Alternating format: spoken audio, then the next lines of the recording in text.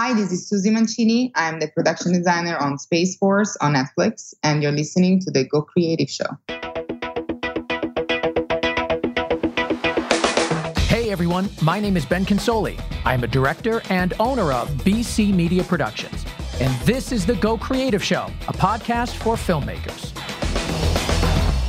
So today we're talking with Susie Mancini. She is a production designer, and her latest project is Space Force, the new Steve Carell show on Netflix, which is so good. If you guys haven't seen it, you absolutely have to. But this conversation is valuable regardless of whether you've seen it or not, because we talk a lot about what production design is. How she collaborates with the cinematographers and the gaffers and all of that stuff. We also have a discussion about how building windows into your sets can be a problem for space. And that was kind of interesting. We talk about her love of North Korean architecture and how she incorporated it into the show, and her visit to SpaceX when she was researching for the show. So there's a lot packed into this episode, and Susie is so great on the air. You guys are going to absolutely love her. This episode is sponsored by MZ, Education for Creatives, and PostLab, stress-free collaboration for Final Cut Pro 10 and Premiere. Now, of course, I want to encourage you all to follow us on social media, Facebook, Instagram, Twitter, and YouTube.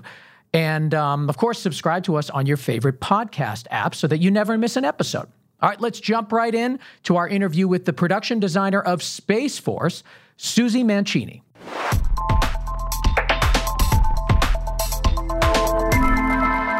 So I'm here with Susie Mancini. She is the production designer for Space Force on Netflix. Susie, welcome to Go Creative Show.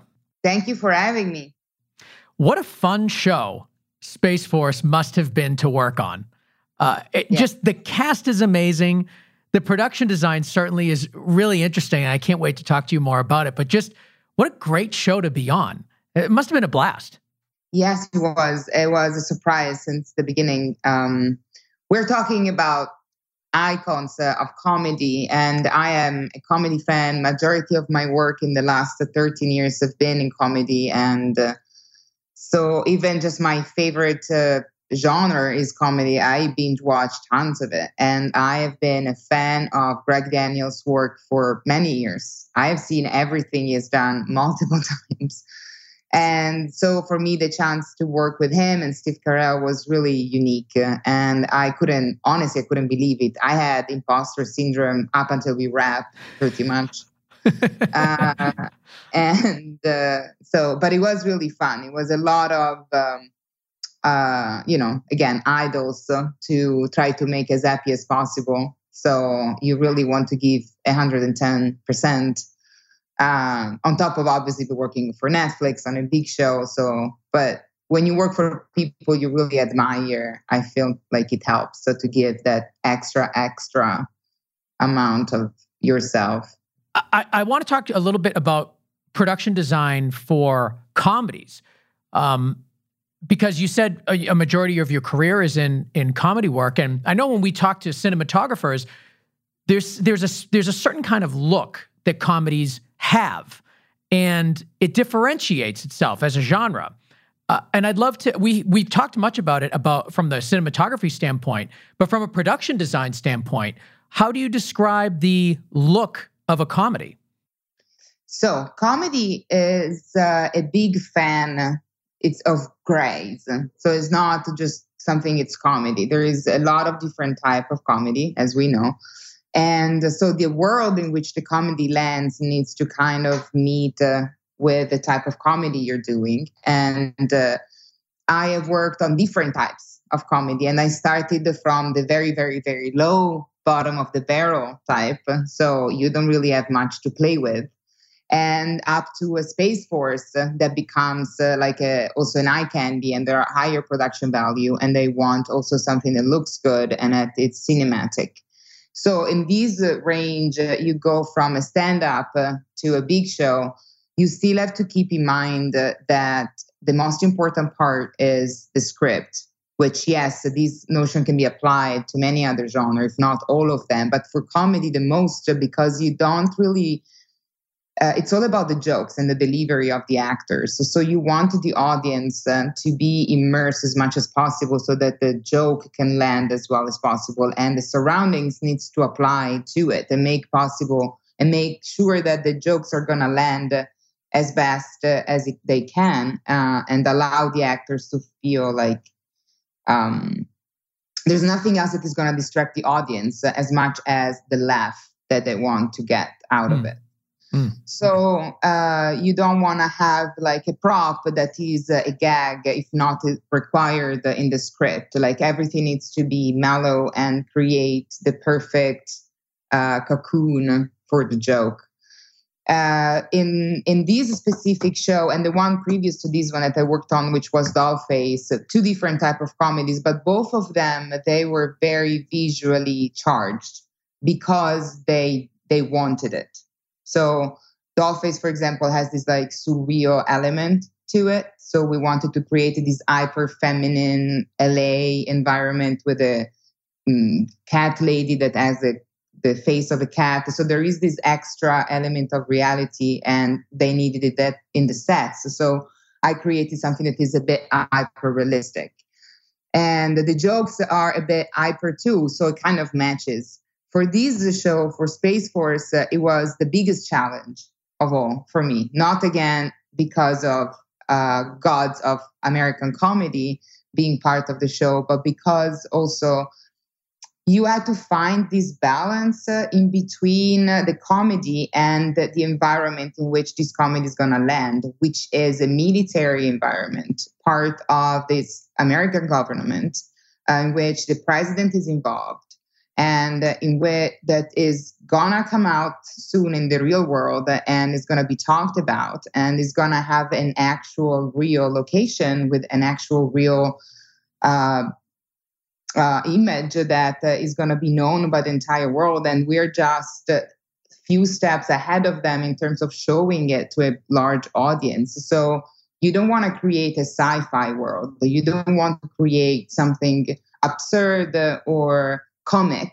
You want to create something realistic that is just cinematic enough to create a really cool, iconic environment, but that it's still going to land in reality, and in which the comedy of somebody like Greg Daniels and Steve Carell can work well with. So there were like a lot of elements just on the creative side without going into the production side that we can start talking later eventually, but that we needed time to just land on something that created this perfect combo of realism and cinematic looks and combining them together, but always for the biggest purpose of let's make it fun. So the show Space Force is on Netflix. It stars Steve Carell, and it's basically like the creation of the Space Force branch of armed services, and takes place in Colorado in kind of this desert, campus that is created just for Space Force. But it has a really unusual kind of like brutalist look. And let's start at the way you began to develop the overall production design for the show. So you get the concept, you get the script, somebody tells you, the director tells you what the show is about. When did it start? When did you start thinking about the brutalist architecture and taking that approach? This was even earlier. So the first time Greg and I met, it was over coffee. And the last thing I thought was that I was going to get the job. So I was like, let's just have breakfast. And because that's already the coolest thing ever. And whatever happens, happens. And we talked about everything else but the show. And then at the end, it kind of gave me just a glimpse of what the show would have been about. Like, Steve is going to be the general of the new branch. We don't want to make fun of anyone, but there's definitely satire in there. And I want something that is more cinematic than my previous job because I don't want it to look like The Office. And what I have in the back of my mind is some sort of Dr. Strangelove inspiration. Oh, yeah. And so I told him, give me a couple of days. And I was like, top of my head, I was like, I think it should be like maybe in the desert. And in my mind, I imagined something about like an old NORAD facility or an old like Soviet building abandoned in the desert somewhere or something that we can use to use some sort of brutalist architecture. And he loved that. So I was like, okay, so show me some ideas. So that was a Friday. And on Monday, I sent him this presentation with like a bunch of research from ideas for the logos up until like the bigger picture. And I kept on going in that direction. And I tried to add some of Kubrick inspiration in there, not only from Strangelove, but also like a little bit of 2001 Space Odyssey. But again, like I didn't want to copy too much. So I started also to introduce the old James Bond movies, like You Only Live Twice for Mark Nears, which is Steve Carell character. And so a combo of these retro vibe in which architecture is really loud and has a presence. And it makes sense because you're in the desert and the government maybe can't afford to start to build a new branch completely from scratch, so they can use already standing buildings. And the idea of using concrete in a desert environment is, it's sensical. So it's a material that works because it stays cool in the inside, and it matches also with the environment around you. And it has this very solid and geometric. And in my mind also was like this, because it's something that comes from the current administration. So I wanted to introduce this sense of masculinity and testosteronic strength that was everywhere you could. And so I used these very strong materials. And also from the research of the military world, it was something that could be applied very well. And then on top of it, I wanted to add the realism part. So we said, okay, so if we get like an architecturally strong box, what's going to be inside of it? And so I started to use like very common office decor, something that can be from an Office Depot, from Home Depot, or anything that is not a fancy decor, but it is something that the government would buy and use to decorate their offices with just touches of design here and there, especially for Mark Neard's office, the General. We went all in with a slightly more mid-century modern design, but it was always this combo of the decoration. It was a lot of military memorabilia. All of the history of the branch comes from the Air Force, so there are a lot of elements of the Air Force in it, and the combination with NASA. So, and everything that comes from these two worlds. So it's something that is from the 50s up until nowadays. And the fact that in a box that is brutalist, there are a lot of extremely new technologies, like the large screen in the launch room and all the monitors and the graphics that surround everything, the modern desk phones with the screen. And so the mix and match of modern technology with an older environment and a basic office decor is what we went for. Yeah, and I think you did a great job of that. Like, you're watching it and it's present day, but it doesn't, it feels like it's been that, like the building's been there for many, many years and has been updated over the decades. And it was just great. Like, it's a great mix of modern and mid-century modern, I guess, is the way to talk about it. So it was kind of cool. And I thought it was an interesting choice not to go too futuristic, because this really doesn't take place in the future, but it's talking about something that's going to be happening in the future with this boots on the moon in 2024. So I just thought the approach was really, really cool. And it's interesting to hear the Dr. Strangelove comparison. It's a great reference, and I think that makes total sense.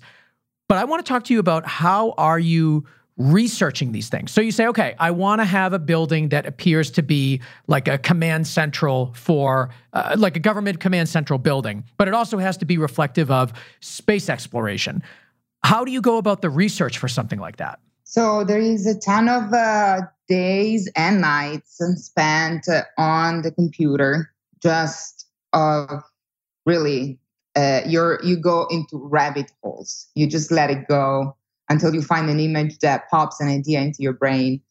And then there is a lot of libraries that I've been working from, and the ADG, my union, they have a great one, and they have a great archive with tons of old photographs and books from the Air Force, the Marine Force, the Navy. So I've used the actual military research, definitely in terms of structure and the way a base is organized, and try to find something that was visually interesting and could have become like kind of iconic for the show, and trying to merge the two. And definitely there is a ton of location scouting. So, and here comes something, is always a team work. So I can have all the ideas in the world, but they have to apply to reality.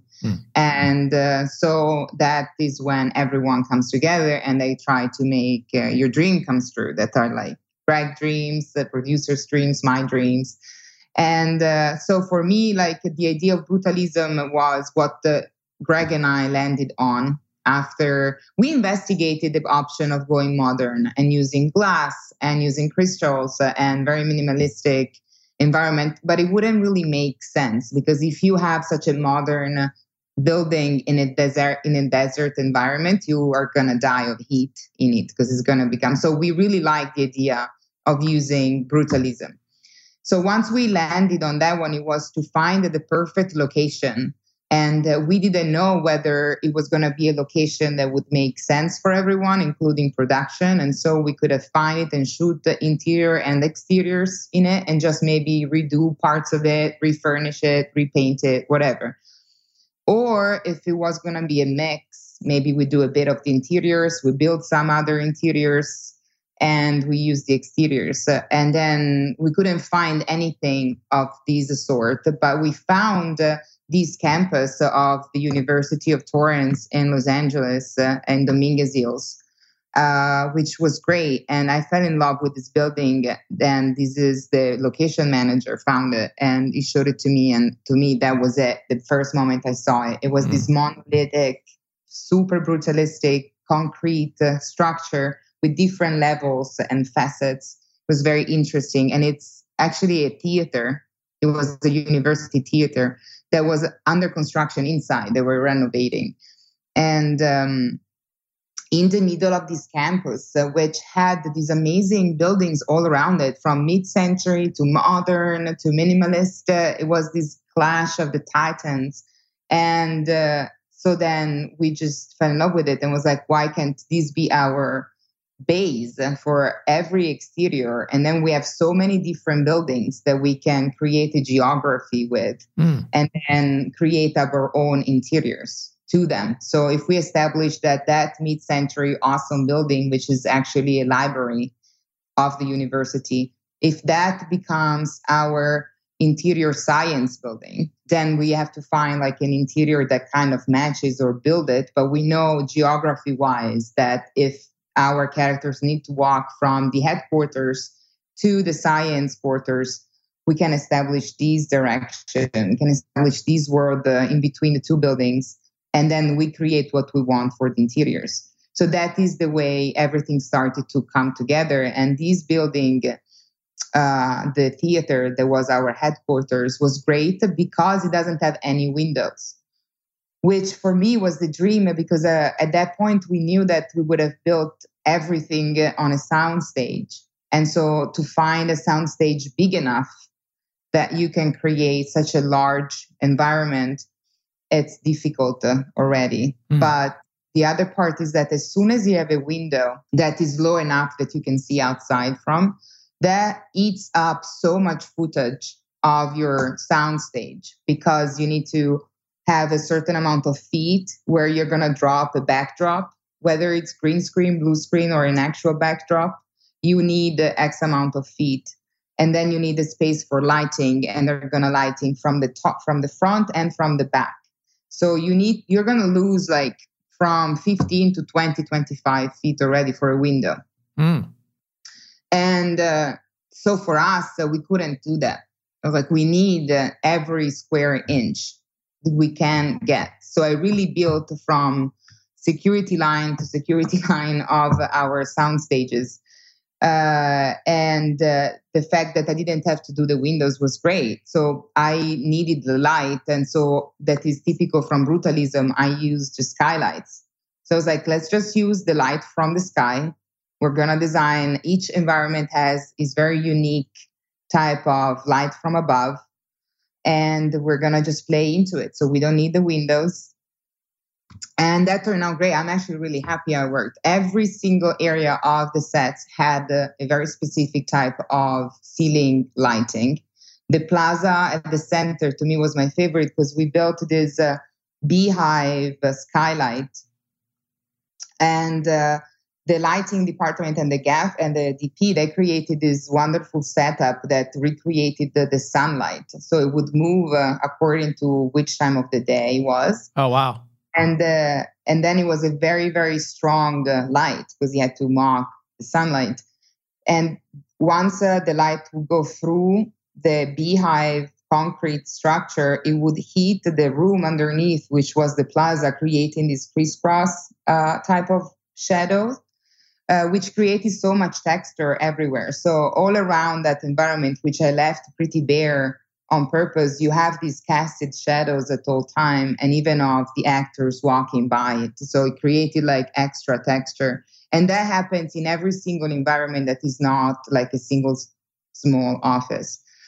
Yeah, I'm looking at a picture of that right now. And you're right. I mean, when you're watching the show, it's interesting. The lack of windows wasn't something I noticed while I was watching it, but when you bring it up, I felt it. Like there's something about a room with no windows that has a very unique feel. It feels safe. It feels secret in a way. It could be underground. You don't know. And it also provides like this more congested space. Even if the space itself is big, it feels tighter. It feels smaller. And I think that helps to give it that sort of official feel and look to it. It really does have the appearance of something that is a special secret place. Mm-hmm. No, I'm glad you like it. And yeah, so that's the way it all started. And then with Balito, and then obviously we had our first director is Paul King. He's a great English director and very, very into production design. Mm. And unfortunately, he came on pretty late on the game, let's say, because we had, first of all, a very tight schedule.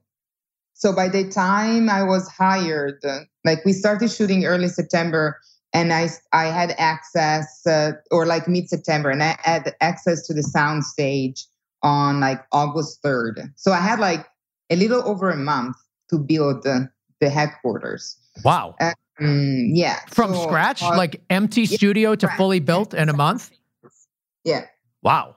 So lots of people. I had this great construction team. My construction coordinator is this great guy. He worked since the Goonies. It was like the construction of the Goonies. So he had big experience on his shoulders, and he knows everyone in Hollywood pretty much. So we took people from every show possible to make it happen in time. And Paul was hired mid through this process. So by the time that Paul was on the show, we already started building some stuff, at least like the basic structure, and it was approved. But Paul really wanted to have his say because he was the pilot director. And again, like he also has honestly great taste, and he had obviously his own vision. Yeah. And so we had to change a few things. And to his credit, like at first I was really scared because it was a change in a moment in which we didn't have the luxury of time for changes. But I'm very happy with it because his touches, when I noticed them on screen, I'm happy we did them. We took the time to change a few things and listen to him. He wanted warmth. So what? You're talking about Paul King. Director Paul King. So what was one of the changes? So he comes in, not at the end, but, maybe midway through, a little bit further than midway through. He comes in directing the pilot and now has some new suggestions. Can you give us an example of what maybe one of those things were? So he wanted warmth. in an environment that up until that moment has been described always as like a military concrete world of grays and blues. He wanted reds and he wanted the warmth. Wow. And which is, it was hard at first. I was like, how am I gonna make that happen? So I always had wood paneling. And so my materials were concrete, number one, wood, number two, and iron and glass. Those were the four materials I've used 90% of throughout the headquarters. And I already had chosen a color for the stain of the wood. And then when it came in, saying he wanted something warmer, so I changed it because we didn't apply it yet. So I changed the tint of the wood, and we landed on this one, which has this red to it. So it's a very warm type of wood tint. And then he wanted touches of red. So we did the helicopter landing with a large H that is red. We did like these pops of red through the corridors with the fire extinguishers. And we added more livelihood. Like he wanted more lived-in environments, something that felt warmer. So also the lights became warmer.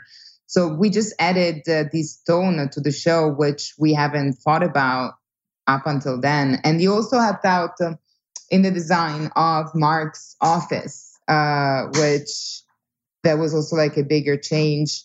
As I said, we were short on time and numbers weren't really low, so we wanted to try to keep it tight. Did you change any of the lighting? Like, did you just bring in more tungsten lights or? No, the gaffer and the DP, they landed on a warmer type of tone. And if I was everywhere that is not concrete or wood paneling, I have the regular walls. Sorry, sometimes my English flips away.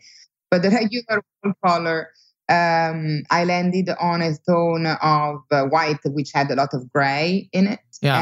And instead, Paul wanted to land on something that has more beigey and pink in it. So it's all these subtle changes. But at the end, the result is definitely a warmer environment. I added wood paneling more into the launch room as well, which it had less of those. And for Mark's office, he wanted something even bigger. And going back to the window, that environment, even though I also would have loved to have a large window in his office, because of many elements that would have played against it, we had to land for no windows. And then Paul, when he came in, he really worked so that we could get a window in there because he thought it was going to make a big difference. And I'm so happy he convinced everyone to do it. And so that's why we have an office with a large window that overlooks the launch site in his office. So there is a big collaboration, especially with the pilot, the director, and especially with someone like Paul, because not every director is that much involved in the local things. Like everyone cares, obviously, but there are certain directors that maybe are more prone to talk about lenses or lighting or actor performances. And Paul is very much into everything, obviously, but he also had a lot to say in terms of what the world looks like. And I am glad we did it because I'm very happy with the result. We've got a question from Twitter. Jaden Marvel wants to know, what was the biggest set constructed for the series? The headquarters. Definitely. Everything that you see from when they land the helicopter, we have the exterior shot of the theater of the university campus. That's our exterior. And the moment that you see them walking up, it cuts to an interior. We built a section of the exterior. So when they walk and it looks like it's an exterior, it's already a set piece. And then once they cross the glass doors and you see the concrete world, that's all set, including the launch room, the conference room, the plaza, the cafeteria, and the corridors, his office, everyone's office. It's all built. So we built everything on 2 sound stages that were attached to each other.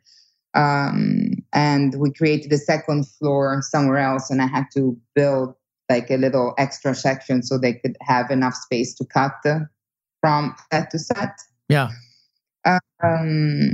But yeah, I think pretty much, I'm going to say 90% of the interiors of the show is built. Whether it's reconstructing on some sort of empty location or is built on a soundstage, we built almost every single interior, even like the gas station at the beginning of the show when he's the guy that's built. The store that is Burberry, where he buys the tie, that was a build. I'm just thinking at top of my head, we had so many. Yeah. So it's definitely heavy on construction.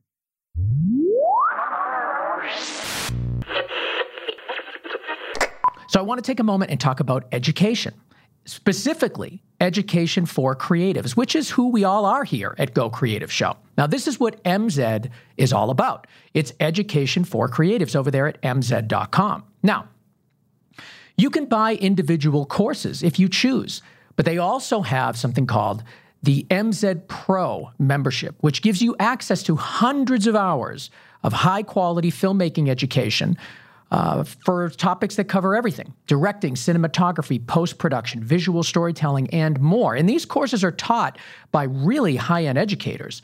I'm talking about Shane Hurlbut, Vincent Laforet, Philip Bloom. The ARRI Academy is on MZ. And they're always releasing brand new courses.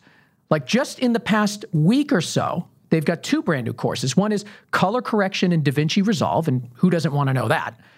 And then we also have a course by Shane Hurlbut called Deadfall Script to Screen, which is basically he recreates a bunch of the scenes from his film Deadfall that he shot, but he shows you how to do it on an indie budget, which is exactly what we need to know how to do. And it's all there and free for MZ Pro members. So here's the thing. You want to go to gocreativeshow.com/MZ and check it out for yourself. See the kind of courses that are there. Look at the educators, look at the topics. I guarantee you're going to absolutely fall in love with what MZ has to offer because it's perfect for us. It's for creatives, right? So check it out for yourself. Become an MZ Pro member so you really can benefit from all the courses that are on there right now. Check it out for yourself at gocreativeshow.com/MZ, MZED.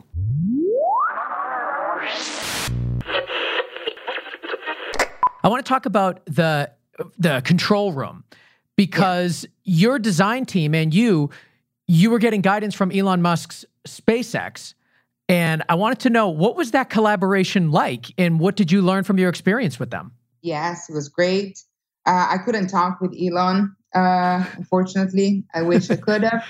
But we had the chance to go, thanks to Greg Daniels and Howard Fine and their connections, we had access to the inside of SpaceX, and we could go and do a guided tour. So it was really fantastic. Honestly, I was completely ignorant about it, if not about the fact that they build something that goes to space and Teslas. That's all I knew. Yeah. And then I walked in there and I found out so much about this company that I had zero clue about. And it's very interesting.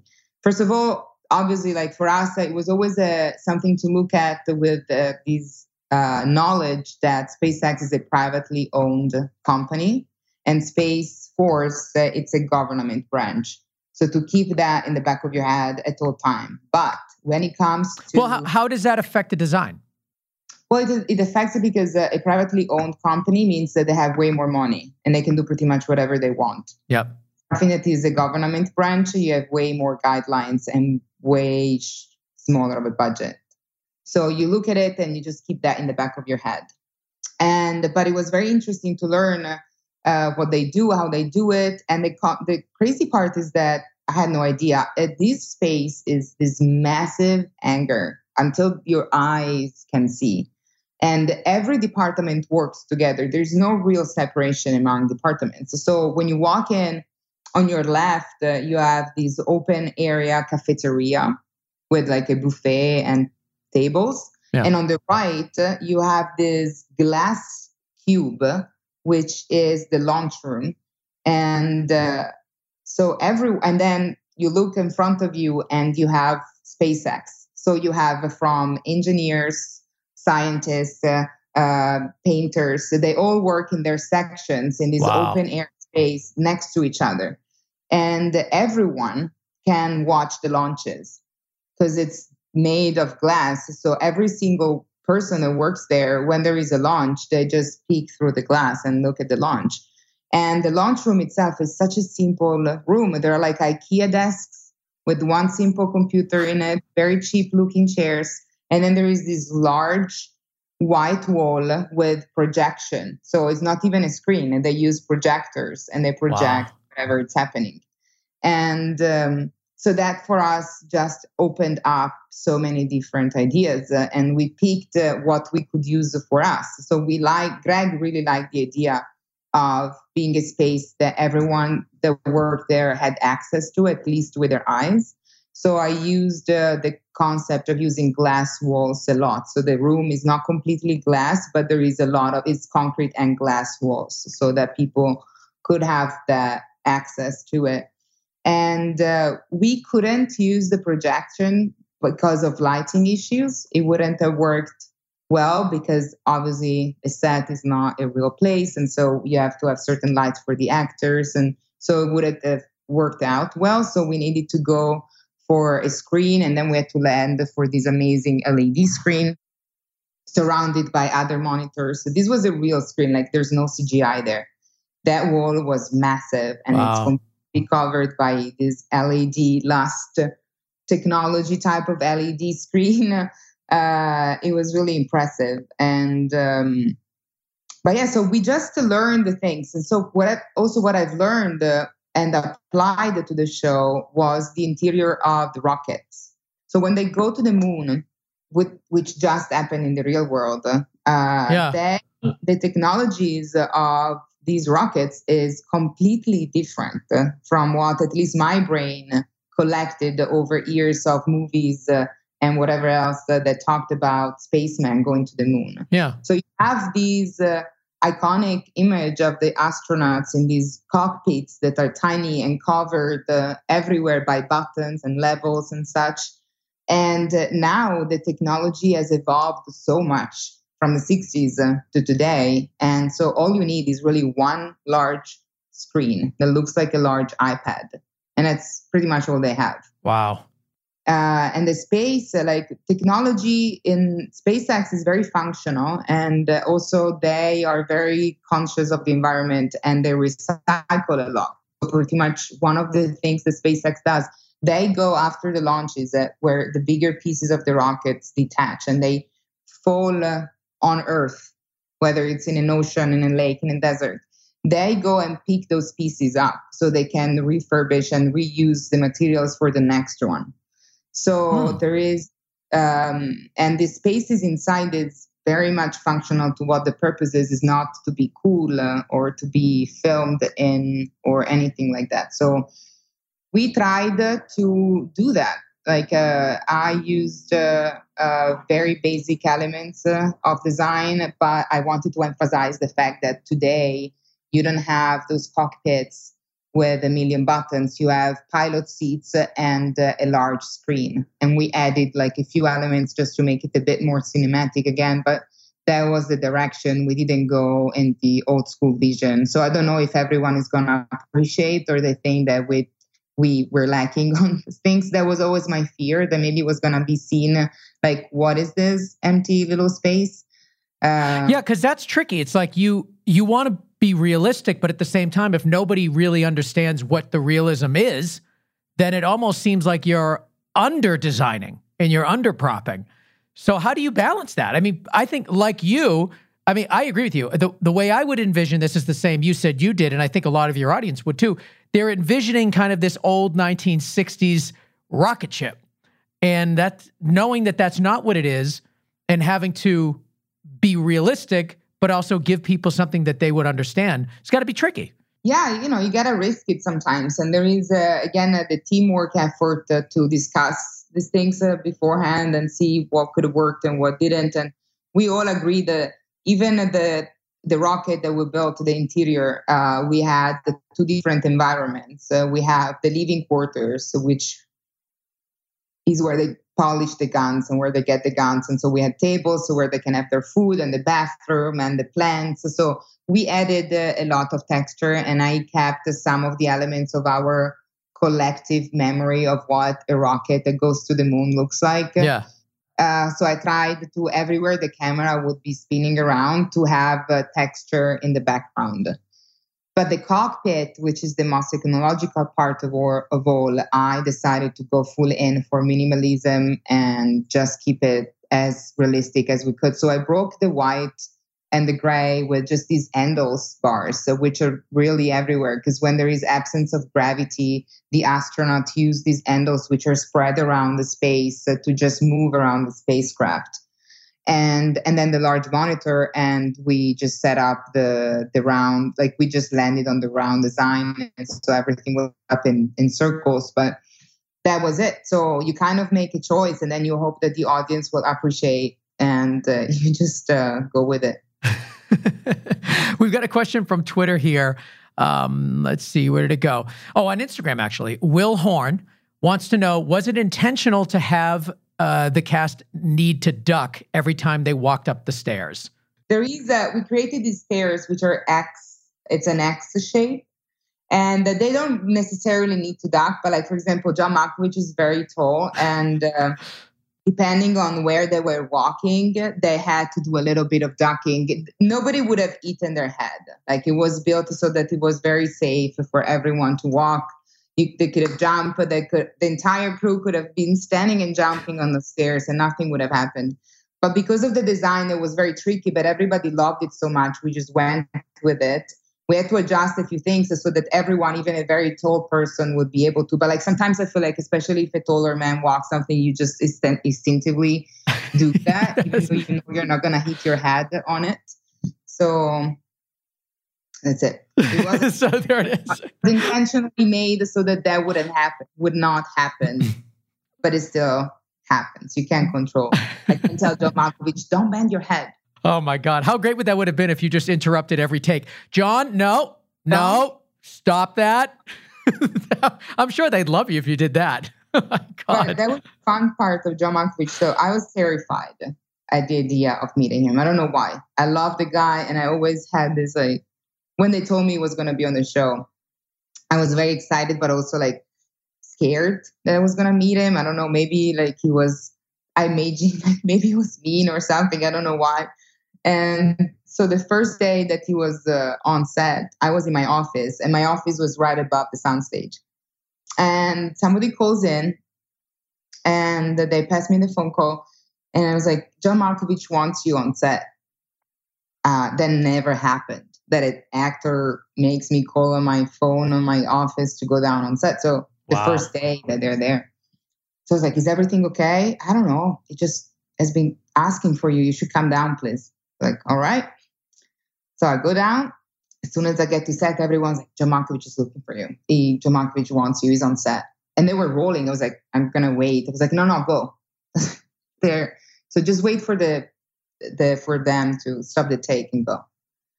So I went in he was having a scene with Steve Carell. And so I was like, are you sure that I'm just going to walk to set? Like in between takes, like you don't want to disturb the actors. I've never done it. It's like, yeah, you need to go. The first idea, I was like, yeah, go. Oh my God, wow. So I walked on the set. I looked at him, was like, hello, good morning. My name is Susie Mancini. I'm the production designer. I know you were looking for me. Oh yes, hi, good morning. He was the sweetest, the most gentle man in the world.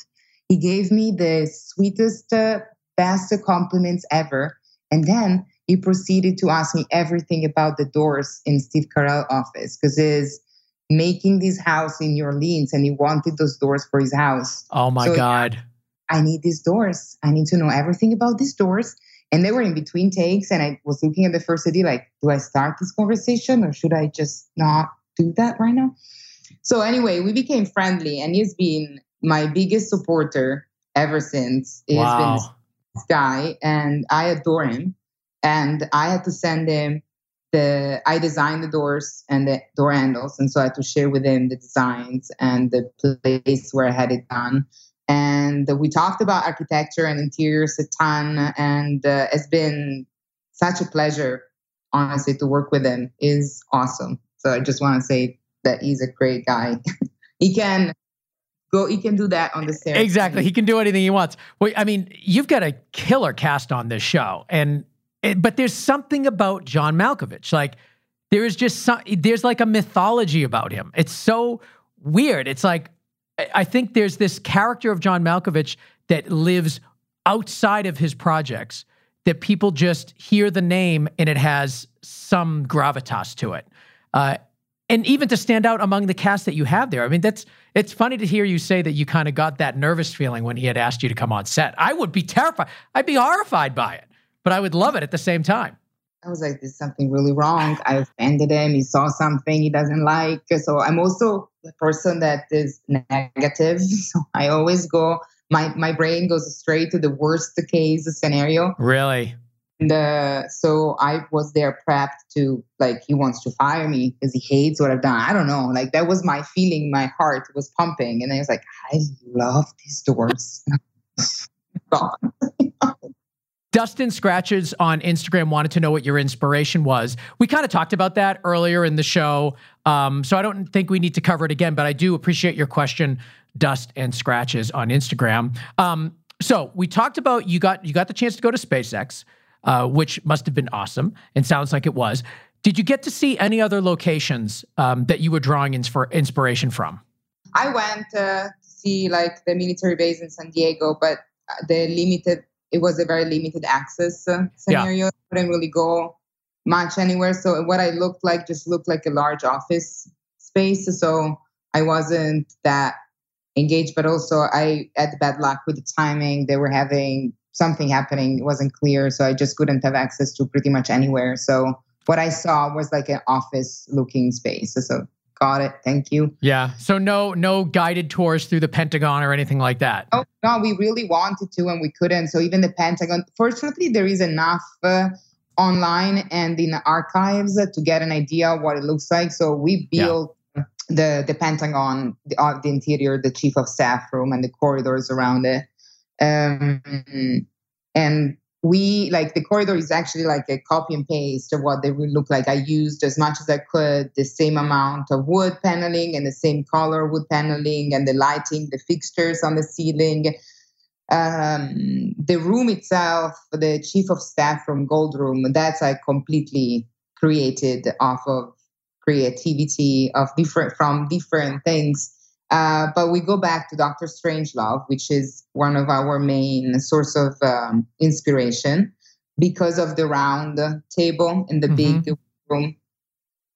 So we used that little homage to Kubrick. I didn't want to go too much on his face or do the thing that, that's exactly like that movie. But we wanted to, again, do little winks in there for that. And so we used the round table, which was also very functional for camera because you can separate it into pieces and camera could have access in it. So it was easier to shoot the actors from the inside of the table. And then the ceiling of that room is all light box, which is also a Kubrick element from 2001 Space Odyssey. Yeah. In the spaceships, he has these low ceilings that are complete light boxes. And so at the end, in the weird room where you see God and the monolith, the floor is a light box. So I kind of added that element into our space as well. And then the rest of the room is inspired by generally what the actual rooms in the Pentagon looks like, with elements of the militaries everywhere and microphones from the ceilings and stuff. The type of art that would be hanging in that room in the Pentagon. But a lot of the details are from North Korea. So that was my personal little joke in it, that the core of the American military was designed off of a North Korea government building or government meeting room. So, for example, the color of the carpet is this electric blue, which blue is used very often in American government buildings, but not electric blue. That's very much North Korean. So I added that part. And the columns, I added these weird, completely useless in terms of structure columns, which are also typical of the North Korea architecture. And then the paneling, that's also very North Korea. And in between the panels, you will notice, but there are little pentagons. I'm looking at them right now. Yeah, it's like the borders of the paneling converge into this little design in the middle. And that's also super North Korean, and the logo in it is designed as if it was a North Korean type of design. And the big copper map of the world that lights up, that's very typical of government buildings in Korea. The world has a different orientation in which Korea is at the center, but I made our regular one, but it's also inspired by that. I just had fun with it. Greg, let me say, like once I mentioned North Korea, I had these books about it. I am a big lover of North Korea architecture. It's crazy. They do amazing, wild things. And so I showed it to him. I was like, I have this idea. Maybe he was like, yeah, go all in. I was like, okay, got it. Wow. Where did your love of the North Korean architecture come from? I guess how did you even get exposed to it? I think it was off of Pinterest years ago.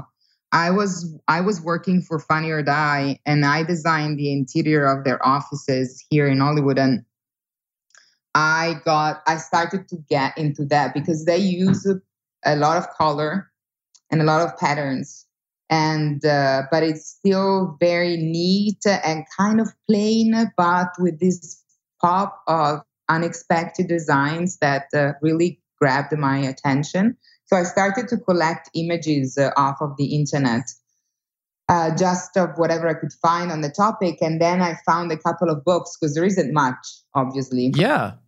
But what I could find, I bought. So I had these books laying around. And when I work, I bring all of my books with me in my office, and I create my little personal library for inspo at all time. And that was just there. And I started going through it when I was designing this, and I was like, I think this will look dope in there, I guess. The big guys liked it, and so I went for it.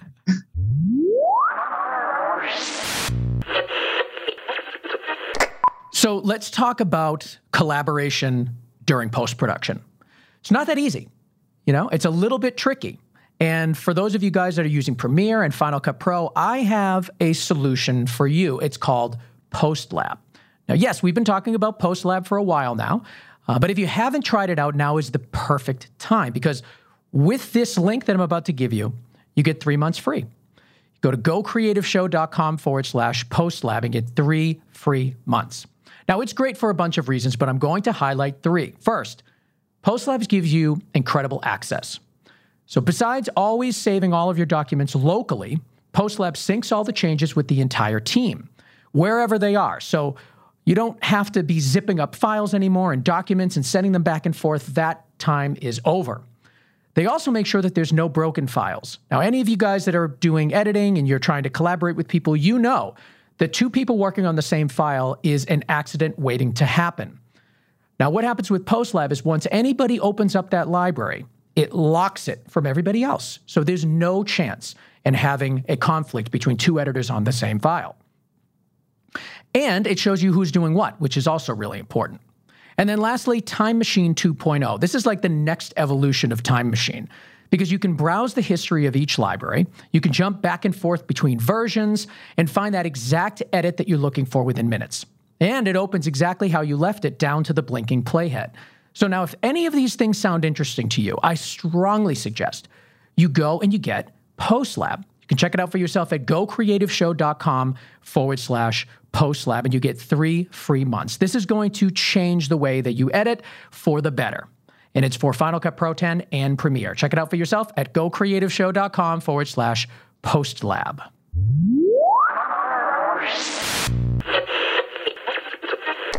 In our last few minutes, I want to talk about how you collaborate with the departments, because all of this is great. I mean, you can go wild. You can make the most interesting set possible. You can, construct anything to your heart's desire. But it has to be able to collaborate with camera department and your grip and electric, wardrobe, all of those things. So can you talk to me a little bit about how you collaborate with each of these departments to ultimately get to the result that we see on screen? Yes, this is a great part of the job. Thank you for asking, because I say it every time I can. This is a teamwork, a big team, tons of people, everyone with an opinion, everyone with their needs and their budgets. So that's probably one of the most demanding part of the job for everyone, not just the production designer, is to make sure that the work you do works well for everyone else. And it allows everyone else to do their job as best as they can. And since the first steps, it's, I bring my creativity on the table, but it's always hand in hand with the budget, with the production being on board. Like I don't even want to start talking creative too much with a showrunner or a director if I haven't had the okay first from the producer. Because once you put an idea in someone's head and they like it, and then you cannot achieve it because it would cost you much, then you are in trouble. Yep. So since the first steps, I hold back my creativity and I try to make it possible even before I start talking about it, because then again, it becomes even more complicated. And then once you agree on a look, then first is the DP. Like, do you like this look?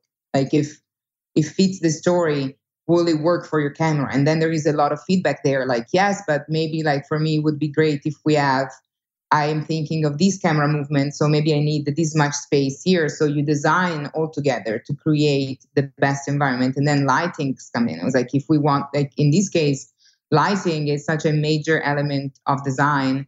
So every time I was designing a skylight, I was working with the gaffer and the DP to make sure that they had enough space in the soundstage to add the lighting they needed so that we could use the skylights and have the effect we wanted. But I couldn't just design it, because if I designed something and then they didn't have the space they needed to make it happen, then I just spent a ton of money that doesn't make any sense because nobody's going to see it or they're not going to function well. So, and the costumes, our offices, Kathleen and mine office were back to back. So there was a lot of communication in terms of graphics. Every time that we had a new costume, we created graphics. And so there was this constant, very organic collaboration. And also once I established the world, they knew what colors and materials I was using. And so they started doing their job in terms of what type of color for the uniforms, so that you're going to pop against the concrete and it's going to work well.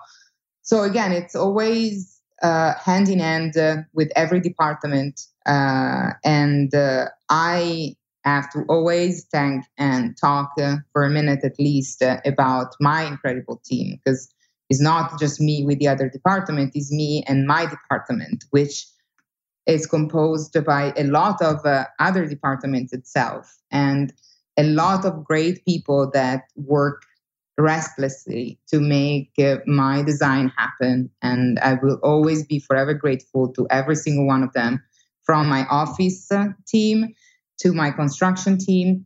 Everyone worked so hard. And a shout out always to my set decorator, Rachel Ferrara, because she's a genius and she's great and she's extremely fun and pleasant to work with. And she has the best team. Her set dressers are incredible.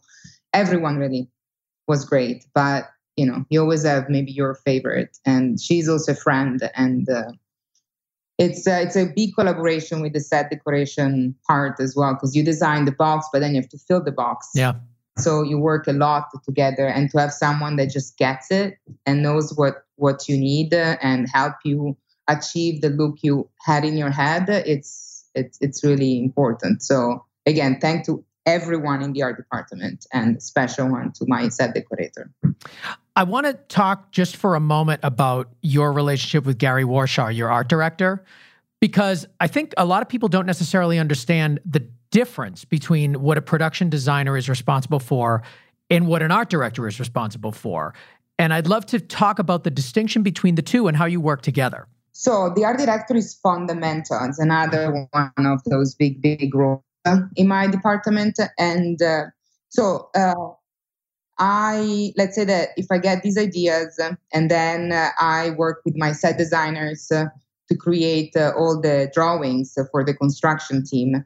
The art director is the link in between the office work of designing the sets and the construction team on the soundstage. And he coordinates the work. So he makes sure that every step is done in time, in budget, So it takes care most of all of the schedule and the money. So it makes sure that every dime that is spent on the set is spent correctly, and that is going to be delivered in the time frame that we are decided about, and that we use the materials that I selected, and everyone is doing their job. So he directs the art department. So I oversee the entire department, but then he helps making sure that every single person involved in the process is doing what they're supposed to be doing. So when someone is dragging their feet, he's the one that goes there and cracks the whip. That's nice to have a bulldog like that on your side. Well, Gary is a very sweet man. You don't need to be a bulldog, but you need to know who does what and when it's to be done. And so you're always there for every meeting. It's a very hands-on and very stressful type of work for sure. And also I'm not on set a lot, because also, especially on a TV show, you are creating while you are shooting. So we get scripts as we go. So you find out about stuff happening. So you go on location scouts for days at a time, and you're building and creating while they're shooting something else. And so it's this constant work wheel that never stops until the end. And so you need like somebody that takes care of the stuff when you're gone and make sure that everybody's working well. How many days was this series? It was 8 months. Wow. I don't know exactly the amount of days. So that's a lot. That's a fairly long time. Yeah, in between the prep and construction time, shooting time, and wrap, that's where we landed. We had like the Christmas break in between. We had like 3 weeks off. And just last thing, I want to talk to you a little bit about just the state of Los Angeles right now and the film industry. I mean, we're just now starting to come back from COVID-19. States are starting to open up a little bit, but, starting to come back. I think we're at the very beginning of a very long road, but, states are starting to open up a little bit. Production, not so much, but getting there. In Boston, I think it's June 29th, if everything goes well. What's it like over there? How are people feeling? What are you hearing?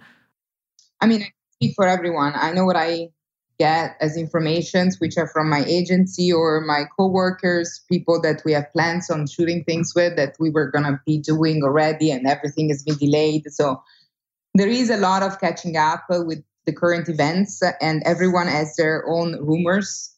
So it's a lot of, I heard, somebody said, he told me. So I don't feel like saying anything for real, but I know that certain shows are going to be back on in July, at least for prep, and aiming to start shooting in August. Okay. And I think that at the moment, from what I understand, it's a lot of the big production companies or the studios, so they just need to figure out a lot of liability issues and insurance issues, and how to make sure that all the crew and cast is safe. Even if there is a second wave, what does it mean to shut down production again? So there are a lot of paperwork issues to be handled, but I'm sure that everyone in town is on the start line, ready to go back to work. Yeah, that's what it's like here in Boston. Everyone is very, very much wanting to get back. So I think there's going to be a lot of pent up excitement to get on set again. Yes. For sure. Well, let's hope it's sooner rather than later. Susie, thank you so much for being on Go Creative Show. The show is so funny. Space Force on Netflix. You have to watch it if you haven't seen it already, if for nothing else. But the production design, the set design, and just the beauty of this amazing set, both interior and exterior, it just looks really, really great. And you guys and your whole team did a fantastic job. So thank you so much for being on. Thank you so much for having me, and I hope you guys like the show. I want to thank Susie Mancini for coming on the Go Creative Show and sharing her experiences. Of course, check her out on IMDb. We'll have links to everything in the show notes. And of course, watch Space Force on Netflix. It's a really funny show, and now that you know how the whole thing was made, it's going to be even more fun to watch. I also want to thank Matt Russell for mixing and mastering and making the show sound so good. You can find him at gainstructure.com and on Twitter at gainstructure.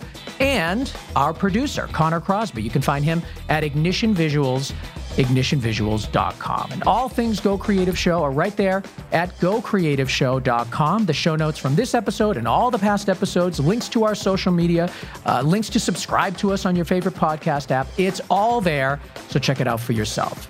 And please support our sponsors, MZ, Education for Creatives, and PostLab, stress-free collaboration for Final Cut Pro and Premiere. Thank you guys so much for listening, and we will see you next week on another episode of The Go Creative Show, a podcast for filmmakers.